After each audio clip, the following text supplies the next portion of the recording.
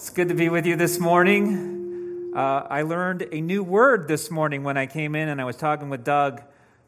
Sansei. Sansei. If you didn't know, I am Sansei. Yes. My wife's like, what's Sansei? That is third generation, half Japanese.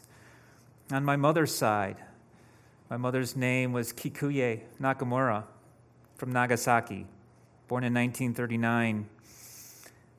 She was there when the bomb dropped in 43. I was telling John this morning about that. And she came over when she met my father, who was stationed in Okinawa in 68. And they met, they fell in love, and they moved back when my father finished his touring, and I was born and raised in Detroit. We moved out here in Chicago. Yeah, I got a Detroit player out here. Yeah, all right. Go Detroit. From Detroit. Moved out here in 2009, May of 2009. And it's a real pleasure to be with you. I didn't understand that Lakeside had such a contingent of ethnic Japanese. I didn't understand the history behind it.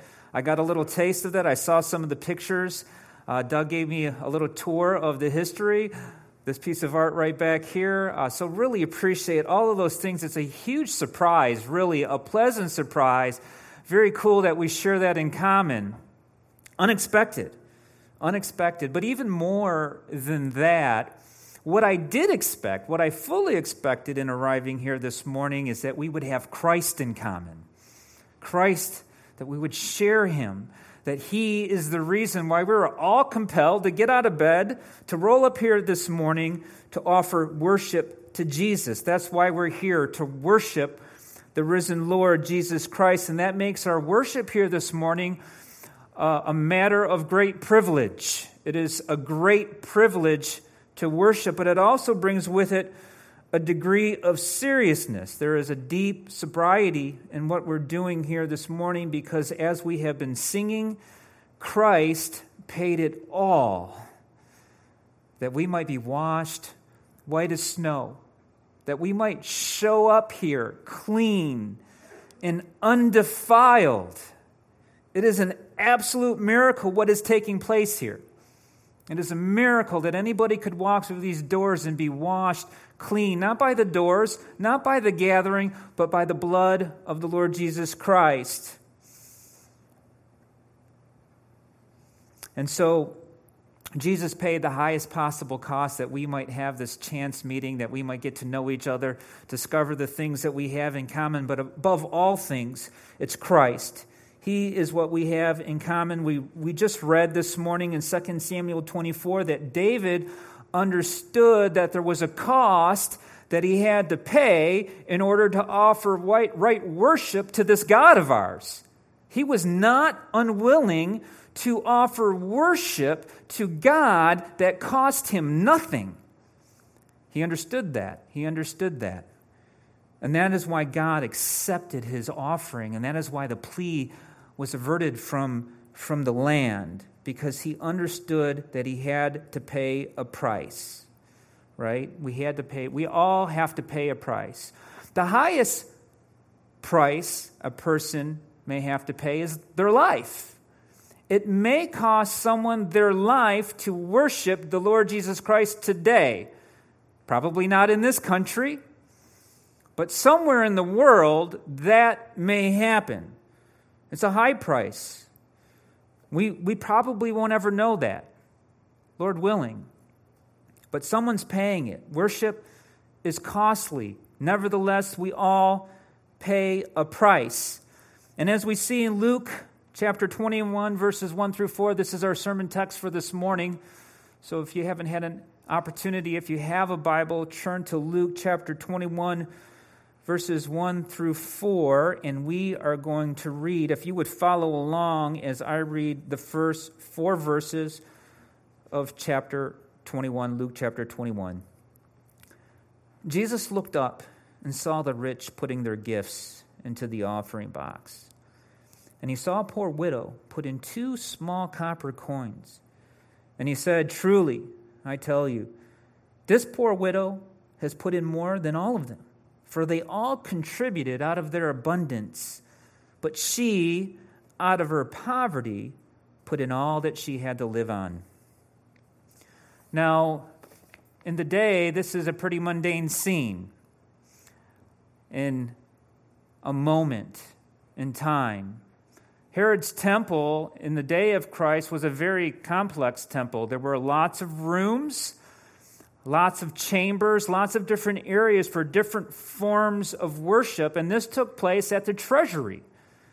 And the treasury had a court just outside of it. And this is where Jesus and his disciples are observing from. And it seems like there's nothing terribly interesting going on to the untrained eye, right? Worship happens. People give money regularly. This is a regular part of worship. It seems mundane, but not to Jesus. He takes notice. He sees the costly worship of the widow. And I think that as we move through this passage, we'll see that the seemingly mundane often gives birth to the extraordinary. The Christian life is often that way. Faithfulness over time in the mundane Christian life gives birth to the extraordinary. And what we see with the widow is that she worships and pays a great cost in that worship, and ultimately her worship points us to the Lord Jesus Christ. I think that's the main point of this passage, that her worship, her costly worship, directs our hearts and minds to the cross, where Jesus paid it all. And there are many things I think that together we can learn through this passage.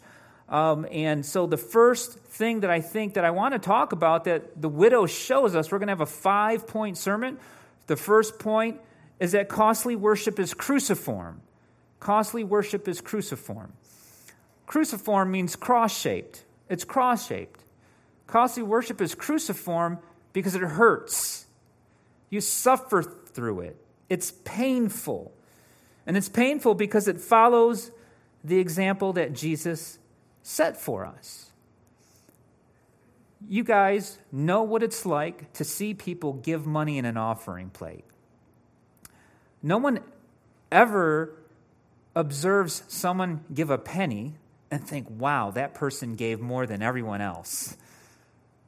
Because we're not God. We see with the flesh, we see with the eyes. A penny's not going to impress anybody, I think, if we're being honest with ourselves. In fact, she didn't even give a penny. But Jesus notices it. He notices it. And he begins to explain how it is that a poverty-stricken widow outgives the rich in the offering plate. If you look in verse 3, Jesus says, "Truly I tell you, this poor widow has put in more than all of them." Now, when Jesus begins a sentence with a word like truly, that means he's about to say something profoundly true, and we need to stop, we need to park, and we need to understand what it is that Jesus wants us to learn and know. So what is it about the costly worship that the widow is performing that we need to pay attention to? Well, for starters, in the eyes of Christ, her 2 small copper coins outweighed everyone else's offering put together. Most commentators would agree with that. When you add up everything in the scales, all of the rich offerings, the folks who were giving out of their abundance, compared to the 2 small copper coins, the scales tipped to the widow's side, according to the risen Lord Jesus Christ himself. How does that happen? Well, the thing that makes her offering so weighty obviously has nothing to do with the amount of money. That's not it at all. From Jesus' perspective, it's really all about what's left in the tank after she gives. Right? This is a very popular sports analogy. I know John likes sports. He understands that people say they leave it all on the field when they play. When you play your hearts out in a game, a sport of any kind, you say, I left it all on the field. That's what the widow does. She leaves it all on the field. That's what counts. In verse 4, Jesus says she put in all that she had to live on. All of it. Everything that she had. That's cruciform. That's cruciform, costly worship, giving until there's nothing left. She gives until it hurts. The rich, on the other hand, they gave out of their abundance. I would put myself in that category, by the way. I put myself in that category. This is the way that it reads. They are giving generously, but it's not about that. Understand that Jesus is not correcting stingy giving here. He's simply pointing out the cruciform worship of the widow by contrasting her worship to the rich who also happen to be giving at the same time. They're all together in the temple. They're doing what they're supposed to be doing. They're giving to the treasury box. And again, Jesus is showing us that this contrast is a contrast of what's left over after the giving. This is not a contrast of amounts given. The rich went home and were still rich.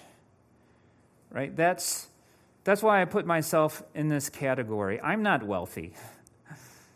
Right? But when I give, I still go home to plenty. That's a fact. This is true about me. Regardless of whether or not my offering is generous, and I pray that it is, I still go home to very much. My offering wasn't cruciform in the same way. It doesn't hurt in the same way. There was no real pain in the gift, generous or not. But the widow, on the other hand, she gives everything she has until there's nothing left over. There's literally nothing for her to go home to. That's cruciform. That's cruciform. Giving money is a form of worship. We do this every Sunday in the church across the world. But this isn't about money. It's about the kind of worship that Jesus is pleased by. And that applies to every aspect of worship, not just the money you give. If all you do is tithe, if that's the full extent of your worship, even if it's a lot of money, as we see here in our text, verse 1, what does it say? Jesus looked up and saw the rich putting their gifts into the offering box. Now, if that's all that you do, this is not a rebuke of that. Jesus isn't rebuking generous giving here. But if that's the full extent of your worship, even if it's a lot of money, as we see here with the rich, it's not what Jesus commends. It's not what he commends. It's not what he calls out. It's not what he makes much of. It's not what he's impressed by. Jesus takes notice of the cruciform giving because he wants all of your heart in your worship, in every aspect of your worship. So for following the example of the widow, it looks like giving your time and your gifts to him in a way that's so cruciform that there's nothing left over. That there's nothing left over. This is why we cannot have two masters. This is why Jesus is either all or nothing. So what are you leaving in the tank after you worship Jesus with your time? Where does it go? What do you do with your energy, your thoughts, your actions, and your resources, and your giftedness? Is there an idol that is siphoning out all of those things from your life? Are you not giving it all to Christ, who is demanding your all? That is the Christian life. And it's not that Jesus doesn't expect us to live life. He does. I've got to work, well, not tomorrow, but Tuesday. I got to go to work on Tuesday. I have to pay my bills. I have to continue to be a dad. I have to continue to be an elder. I have to continue to be a husband. I've got a landscaping job in my backyard. I got this big mound of dirt sitting in my driveway right now that's calling my name. Every day that mound of dirt calls my name. Jesus doesn't expect me to stop doing those things, but this is not about those things. This is about worship. Can you imagine if we followed the example of the poor widow? To me, That is an exciting thought. If we followed the example of this poor widow, this room would be full. This room would be full, and we would be lifting up the Lord Jesus. That would be the way to expedite the return of Christ.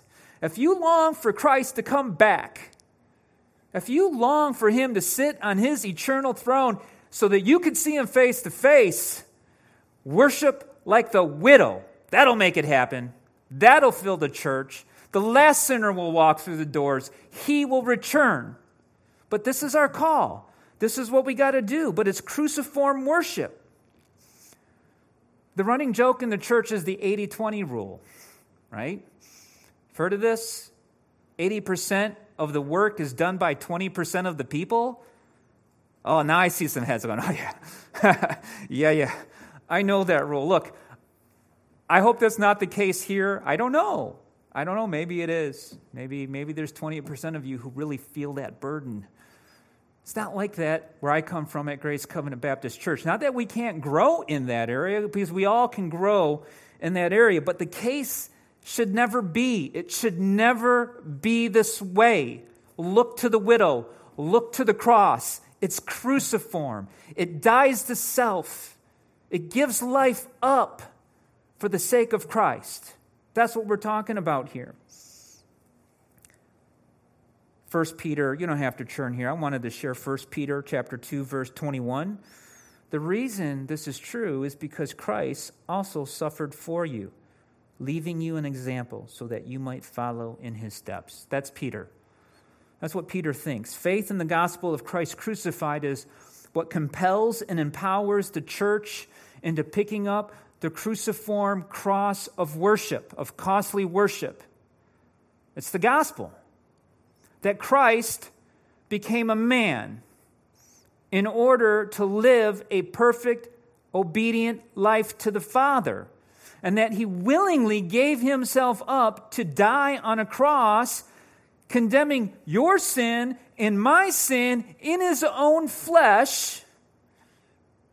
And then he was raised for our justification, seated at the right hand of God on his throne. That's the gospel that empowers costly worship. That is the gospel we are called to believe, and the whole world is called to believe. And it is the gospel that empowers the widow to do what she does. But the widow is just a shadow of what Jesus did on the cross.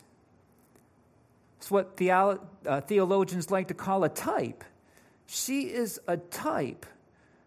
This act happened before he was crucified, so that when we open up our Bibles, we can see this cruciform, costly worship and allow our hearts and our minds to be directed to the cross. She is a type. Now, this is the gospel we preach, what you just heard me say. Christ, born a man, perfect, died on a cross, raised for our justification. If you're new here this morning, if that's the first time you've heard that message, that's the gospel we preach. It is the point and purpose of the widow's sacrifice.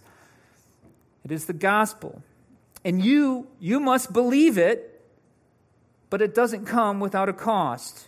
It doesn't come without a cost. Which is a good segue into our second point, which is costly worship is risky. Costly worship is risky. I was just listening to Doug this morning and his wife talk about the risks they took in moving to a different church, to coming here. That was risky. That took a risk, and you knew it and you felt it when it happened. What does it take for a poor widow to actually upstage the rich in giving? Well, it takes a really, really big risk. It takes a big risk. We're talking about a poverty-stricken widow here. In Jesus' day, widows were of the most destitute in all of society because they literally had no way to make money for themselves. And there was no Social Security check coming in the mail. right? That didn't happen in Israel during Roman occupation. Caesar was not sending Social Security checks to widows. And they had no way to make money for themselves. And clearly this widow didn't have family to care for her, or they were at least, according to the law, unfaithful in caring for her. It is the family's duty to care for their widows. She wasn't receiving this. We learn in verse 4, Jesus says, she, out of her poverty, put in all that she had to live on. And in verse 2, we learn that she's got just these 2 small copper coins called leptas. Leptas. That's the Greek name. You may have heard of them referred to as mites. You may have referred to the story as the story of the widow's mites. She's got these 2 small copper coins, and that means that she went home with nothing to live on. That means that she did not know where she was going to get her next meal because she gave it all away. Now, put yourself in her shoes for a minute, or try at least. I know that I can't really say that I've ever been in that position. Imagine, if you can, giving all that you have, every cent to your name, whatever that is, and you just show up to church and you put it all in the offering basket. All of it. You have no job. You don't have any family to call on to care for you. You have no way to make any money. That's where this poverty-stricken woman put herself. Because costly worship takes risks. From an outsider looking in, that probably sounds insane. But to the one who's banking on the promises of God, it's absolutely the thing to do. It's the thing to do. And because she did it, because she took the risk, here it is, captured in Scripture for all of eternity for you to read. Because she showed up to church and she put in her 2 small copper coins, we have an eternal outcome that will never change. That's an incredible outcome when you look at an example of risky worship, an eternal difference for the church to His glory. That's who this widow is. I can't wait to meet her in heaven. Amen? Yeah. Can't wait to hear the story and get all the details I don't get from Scripture. That's an exciting thought. Jesus come home. Costly worship is willing to take risks because costly worship trusts in God and banks on His promises of future grace. This is what the widow's doing.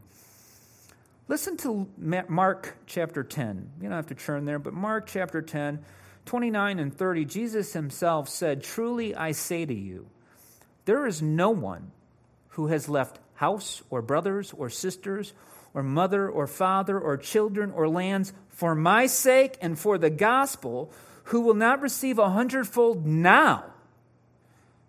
Who will not receive 100-fold now in this time, houses and brothers and sisters and mothers and children and lands with persecutions, and in the age to come, eternal life.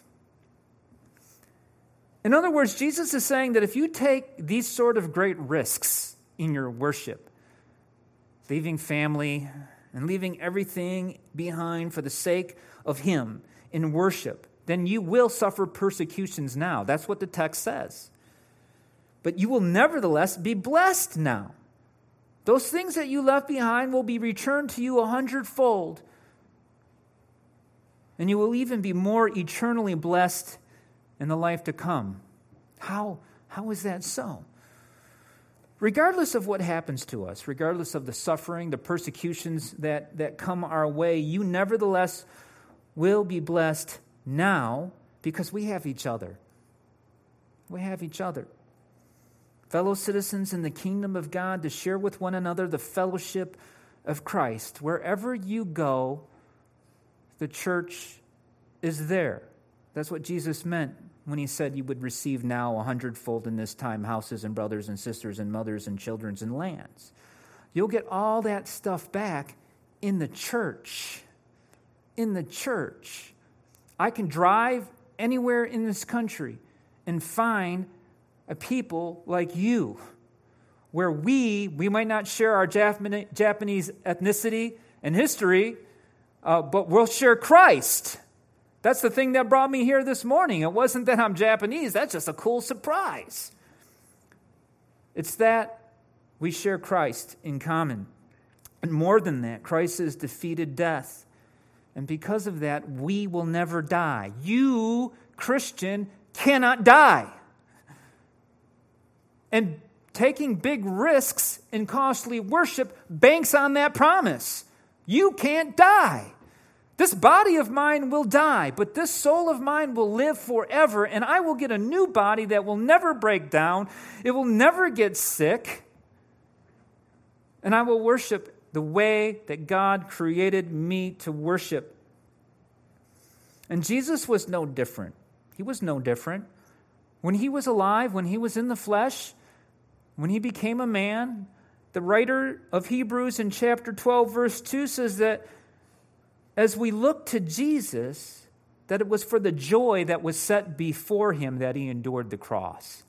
See that? Jesus was enabled, he was empowered and emboldened to go to the cross for the joy that was set before him. The future promise of God's grace to give him his eternal inheritance, which is all things. That made him joyful. He went to the cross joyful. We must follow the example of the widow and of Jesus. There are many others. I want to share one with you, George Mueller. George Mueller, if you don't know who he is a hero of the faith from the 1800s. If you've never heard about him, I would encourage you to go read about him. But like the widow, his risky worship is an incredible example for us to follow. George lived most of his life in Bristol, England, where he was a pastor, well known for his ministry and life's work to widows and orphans, especially orphans. In the last 68 years of his ministry, not only did he never ask for money one time from anyone, but he never even took a salary. He never even took a salary. In it all, he relied on God to put it into the hearts of people to help him. He didn't ask anyone. He relied on God to put it in the hearts of people to offer gifts that he might continue on day by day, week by week, year by year. That is risky worship. It makes me think that maybe our text in Luke 21, this passage may have been George's life passage because he modeled his life after the widow in a really close way. You could put this under a microscope and see that George's worship was cruciform and risky. A great example to follow. What about you? Is your worship risky? Are you taking risks in your worship? I'm not saying that we all need to go home and sell everything we have and give it all away. I'm not saying that everyone here needs to go into the mission field, but we do take risks, just like how I was mentioning about Doug and his wife. We all take risks. Some people aren't even willing to risk to come to church anymore. That's a scary thought. That's a scary thought. This widow took a great risk in giving all that she had. Are we ready and willing to follow her example? Are you ready to step into that gap that you know needs to be filled? Or are you just going to sit in the pew and try to anonymously show up and leave? Going back to that 80-20 rule, big risks in worship eradicates the 80-20. Eradicates it. Point number 3, costly worship is compelling. Costly worship is compelling. You can't help but notice it when someone is paying a great price out of love for Christ. Can't help but notice it. That's what's happening here. Jesus notices the widow's costly worship because it's compelling to him. He's outside in the courtyard. He sees her in the treasury box. He says, look, would they have noticed a widow giving 2 copper coins? No. They probably had their eyes fixed on the rich giving out of their abundance. Jesus says, man, take a notice of her. He knows about her. He's the one that knows she's poverty-stricken because he's God. He knows the heart. He knows what's in her heart. He knows that there's a selfless trusting in her heart that comes out of true sincerity. He's excited about that because it's compelling to him. She doesn't give because she thinks she's going to get a huge payoff down the road, or because she wants to show off. No one shows off by giving a penny into the offering basket. If you did that, you might be mocked, not lauded with praise. She knows very well that this act may lead to very real suffering, but she has a willing heart, and she does it anyway. She is not focused on herself, but she's 100% focused on her object of worship, who is God.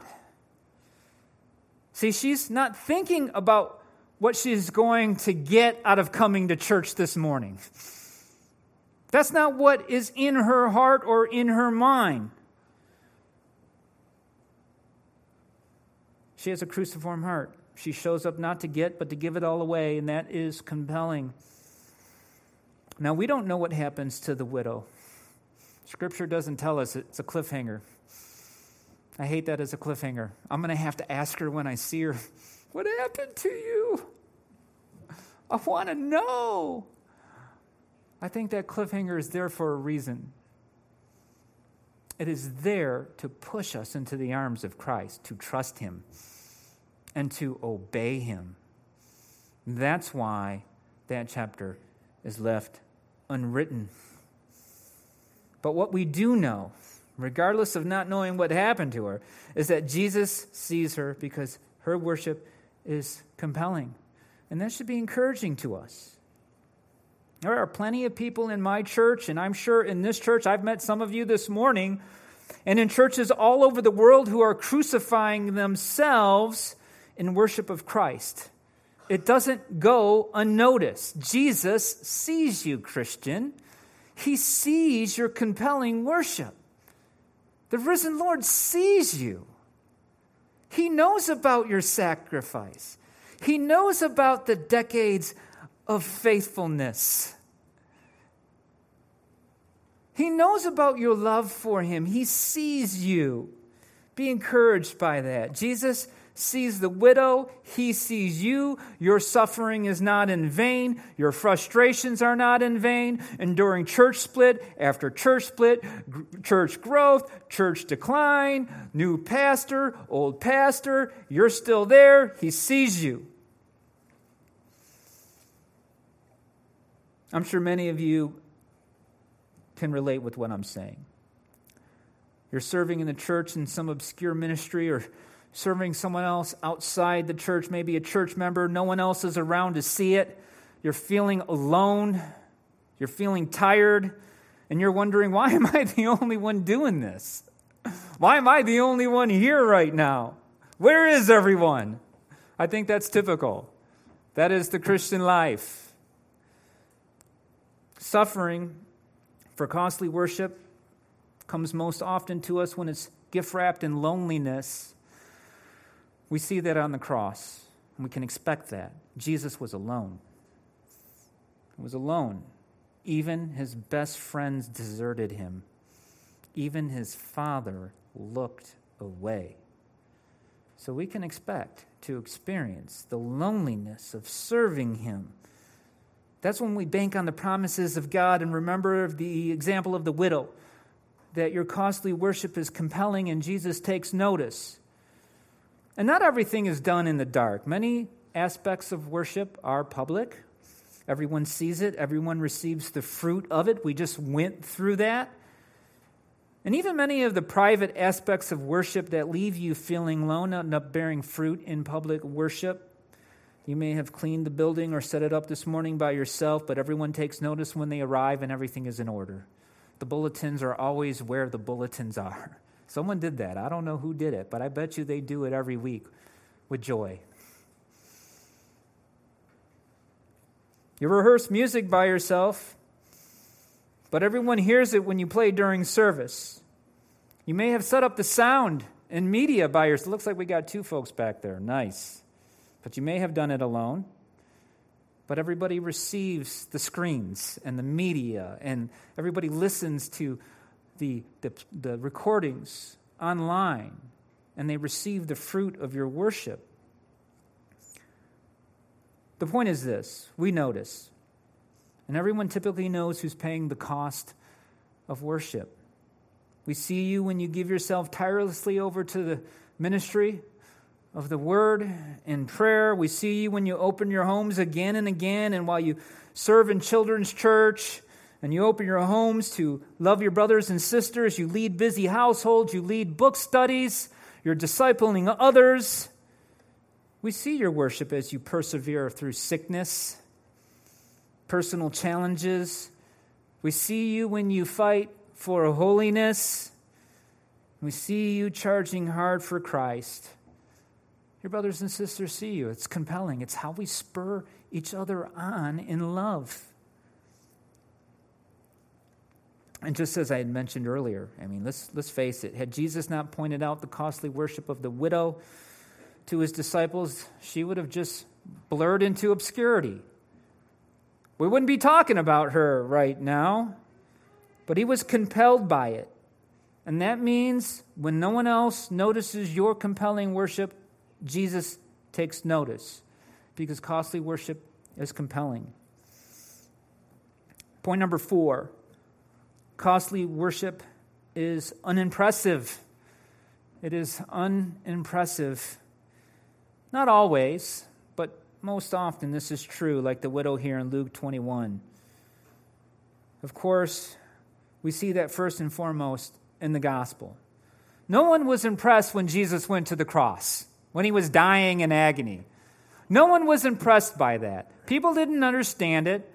It hadn't been revealed to them. The Holy Spirit had not come. They were still trying to piece it together, and no one was impressed. At least, not at first. He was all alone, totally forsaken, abandoned by everyone. And as we see in the example of the widow, costly worship is not defined by the size of your checkbook, but it's about what's left over in the tank after you give your all. I think the worship of most Christians looks most like the worship of this obscure widow when compared, to the high-profile, maybe celebrity Christians that we all know about. Everybody follows different folks. There are celebrity authors, celebrity podcasters. There are folks who are wealthy and they can bankroll ministries, right? All of those things are good. They're just not the norm. The worship of the regular Christian just doesn't look very impressive, but it looks more like the cross. It looks more like point number 1. It's cruciform. The daily burden of ministry, whether that's in the church or at home with your family and friends or at work or in your evangelism, as much as it may cost you, it's just not very impressive. Most people won't see your burden, and that can make us sad, especially when things don't go as we hoped or when we don't reach the potential that we had first hoped for ourselves. Especially hard when our sacrifices go unnoticed. They can be hard to endure because the heart, whether we want to admit it or not, the heart longs for recognition. We want to be recognized. And maybe the widow went home and spent her final days hungry and alone and suffering with no one to help her and no one to see what was happening to her. How would she have felt? No one noticed that I gave away my 2 last copper coins. Here I am, alone, suffering. That could have happened. We don't know. The point is this: ministry in life and in church can be a lonely place. And when we don't get that recognition that we feel we deserve or want, it can make us very sad and melancholy and even tempt us into despair. This is true for many pastors I know and elders that I know. It's true for many parents that I know with little ones. You have your ministry to your little ones in the gospel. That is a real Christian ministry. Do not mistake it. And it is hard. And no one sees you when you're at your worst. And they will bring the worst out in you. And you have to persevere through that. You have to somehow show them the kindness and patience and mercy of the gospel, because that is what God has extended to you. So we have our suffering. Every church member experiences this in one form or fashion. And when we do, this is the encouraging and correcting text for times like that. We come to the widow. We see her worship is compelling, and we remember that Jesus sees it. And he is impressed. I think that he's impressed by the widow giving her all. I'm convinced of that. You can go read these 4 verses later in your private time and think about that question, but I am convinced he's impressed in the same way that he marveled at the faith of the Roman centurion in Luke 7. Remember that story? The Roman centurion has a servant who is sick and dying. And this isn't any servant, it's a servant whom he loves. He loves this servant. So he sends his other servants to find Jesus, to send for him to come heal his servant. He knows he's got faith. He's got a faith. He says, I know Jesus can heal my servant. He sends off his other servants. They find Jesus, and Jesus agrees to come. But something strange happens. While Jesus is on the way, he sends more servants to tell him not to come. What happened to this man in that time? I'd like to think he was converted. I want to see him so I can ask him, what happened to you that you would send Jesus not to come? All of a sudden he realizes, he says, I'm not unworthy to have the Lord in my home. And he realizes that he is a man of authority. He understood authority, and that meant he understood that if Jesus just gave the command wherever he was, then his servant would be healed right there and then, and it was so, and that's how it happened. His servant was healed in the very moment. And Jesus, the Bible says, he marveled at this man's faith. He marveled at this man's faith. Up to this point in Jesus' life, he had never seen such faith, and he takes notice of it. And why? What is the similarity with the widow here in Luke 21? Well, the Roman soldier is offering compelling worship. It's compelling because he's taking a big risk. He's risking the life. He's putting the life of the servant whom he loves into the hands of Jesus by faith. Jesus, don't come. I was wrong. I'm not worthy to have you in my home. Just say the word, and my servant will be healed. Imagine doing that. Imagine now you're the one. You have a child who's dying, your beloved child. Imagine taking that kind of risk in faith. It's compelling. It's compelling when we see it. In the same way, Jesus stops and takes notice of the widow's great sacrifice. As unimpressive as it seems to the outside world, and that would have been understandable. Again, no one is impressed when someone drops a single penny into the basket.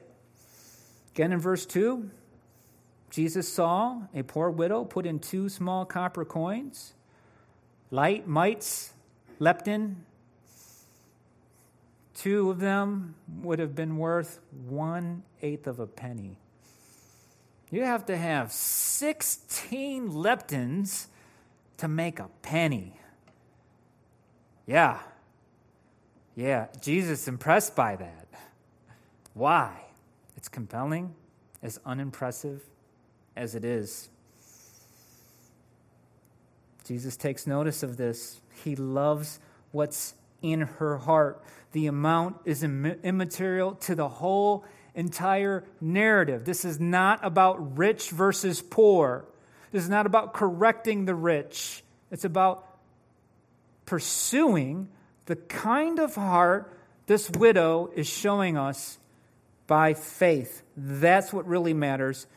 That's what Jesus wants from us. And so he notices your unimpressive worship when you give it, because it's the heart behind it that matters to him.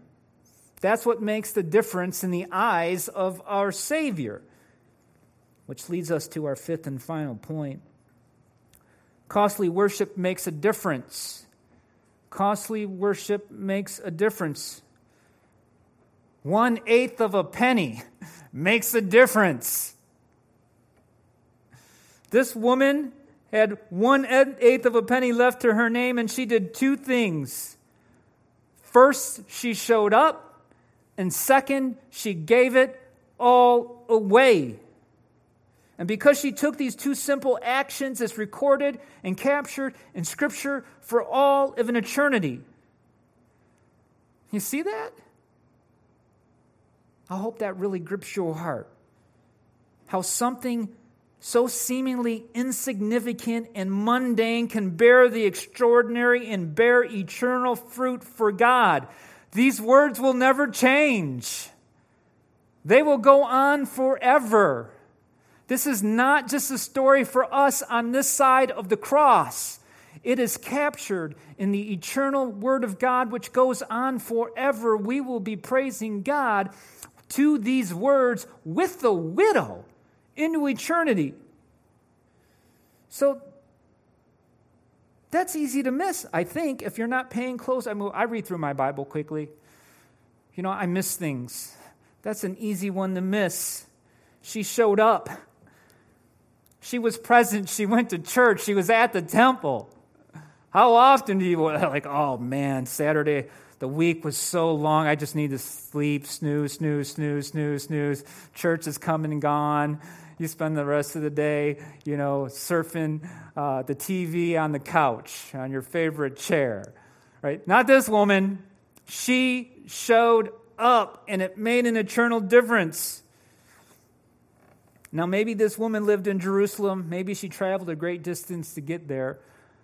The week of the Passover was at hand. It was coming. So many people were flocking to Jerusalem, and she wasn't going to be left out. She was not going to be left out. Is that you, Christian? Is that how you think and feel when you woke up this morning? Were you ready to go to the house of God and worship the risen Lord Jesus Christ? That's the difference showing up can make. Just showing up. An eternal difference recorded in the very Word of God. So the next time you think that showing up doesn't matter or won't make a difference, think again and come back to the widow and her 2 copper coins, and remember that her sacrifice made an eternal difference. I say this all the time to my home church, but your presence, the fact that you are here looking at me and I'm proclaiming the gospel through preaching, your presence ministers to me. I am so glad you are here. And your presence makes a difference to my soul.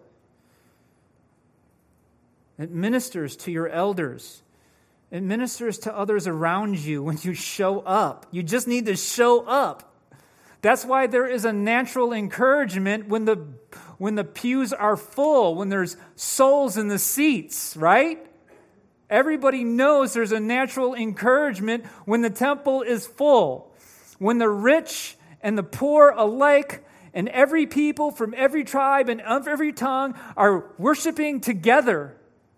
When the house is full, we are naturally encouraged. The second thing that the widow did that made an eternal difference is she gave it all away. Her 2 copper coins, her 1/8 of a penny, that's it. Your 1/8 of a penny makes a difference in the eyes of the Lord so long as the heart behind it is sincere. Is sincere toward the Lord Jesus Christ. Now, you might be sitting here saying to yourself, I don't have anything to give.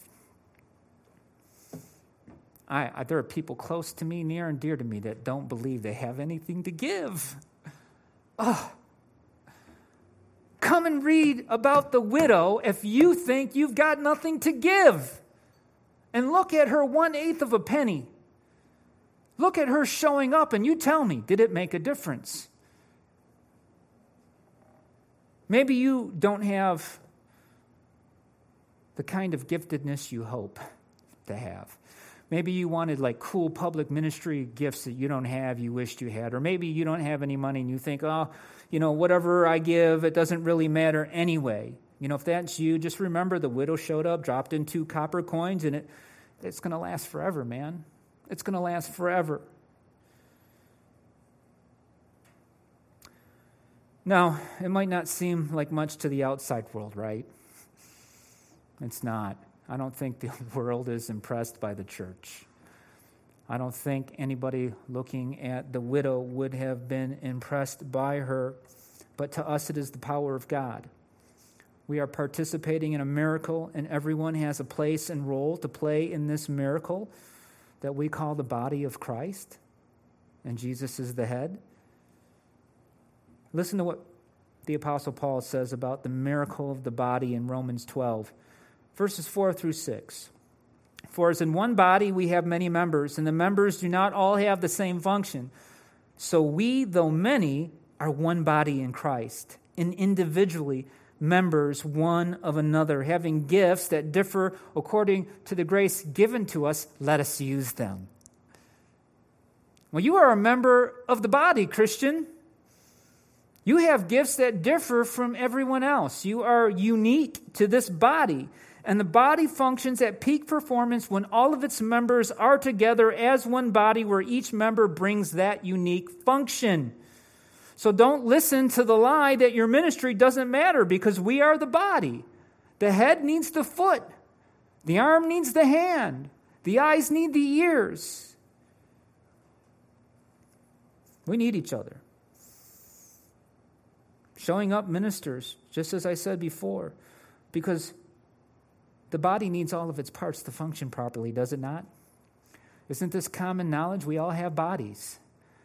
The smallest part breaking down can be catastrophic. Sickness can be catastrophic and lead to death. The body breaks down, it dies.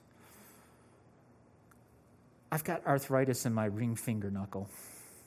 I had to take off my wedding ring several weeks ago. It just won't go away. I can't get my ring back over it. But it hurts. Look at knuckles. When's the last time you thought about how important your knuckle is? You don't realize how important the knuckle is. You don't think the knuckle is important until it doesn't work and it hurts. The body functions in the same way.